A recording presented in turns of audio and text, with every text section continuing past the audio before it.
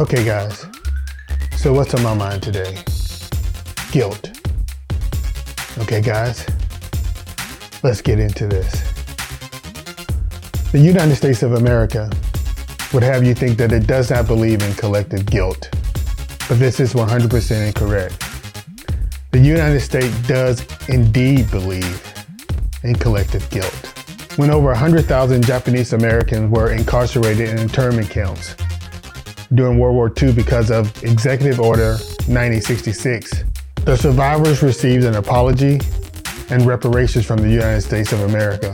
After a decade-long campaign, the Japanese American community won a congressional approval for a law, the Civil Liberties Act, signed by President Reagan in 1988, which paid each surviving victim $20,000 in compensation to try to right a wrong. It is not bombastic nor grandiose to say that the ancestors of many Black Americans suffered far more significant losses concerning life, liberty, dignity, and the pursuit of happiness than any of our fellow incarcerated Japanese Americans. If the pain and indecency suffered by our fellow Japanese American were considered a 10 on the suffering scale, if there was such a thing, then the ancestors of many Black Americans suffered 1,000,000 times worse.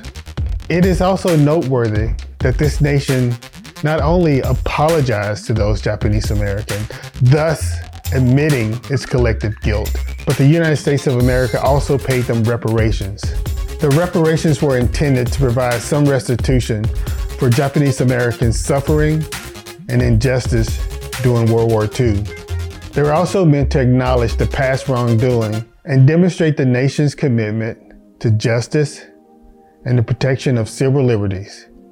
Millions of Americans were responsible for paying these reparations promised in 1988 in the form of taxes, despite not being involved in the decision in 1942 to incarcerate Japanese Americans at all. The collective guilt of this country was responsible for such an awful act, thus requiring all Americans to bear the culpability or blame for such an appalling decision, even after several generations have passed. So why pay the ancestors of enslaved people? I think that's a fair question. Here's the answer.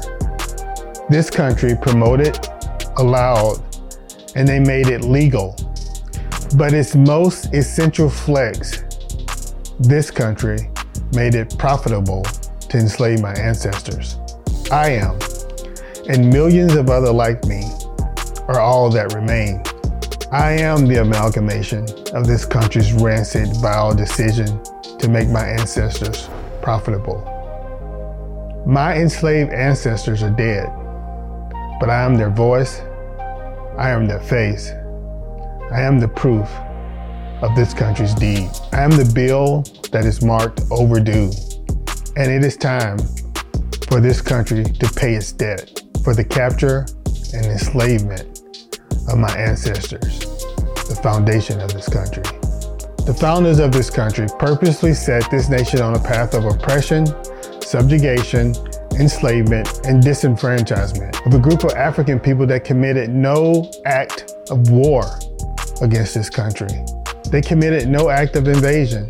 They violated no treaties against this country, nor did this group of people try to achieve economic or territorial gains from this country, nor did they try to change the religion of this country's people.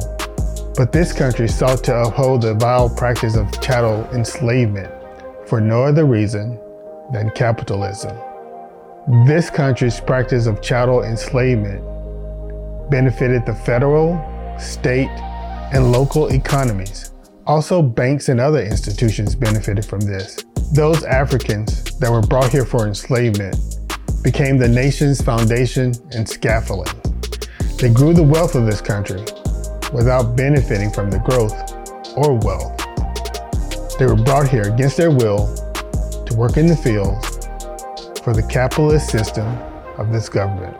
Okay, you guys have a good day. Peace out.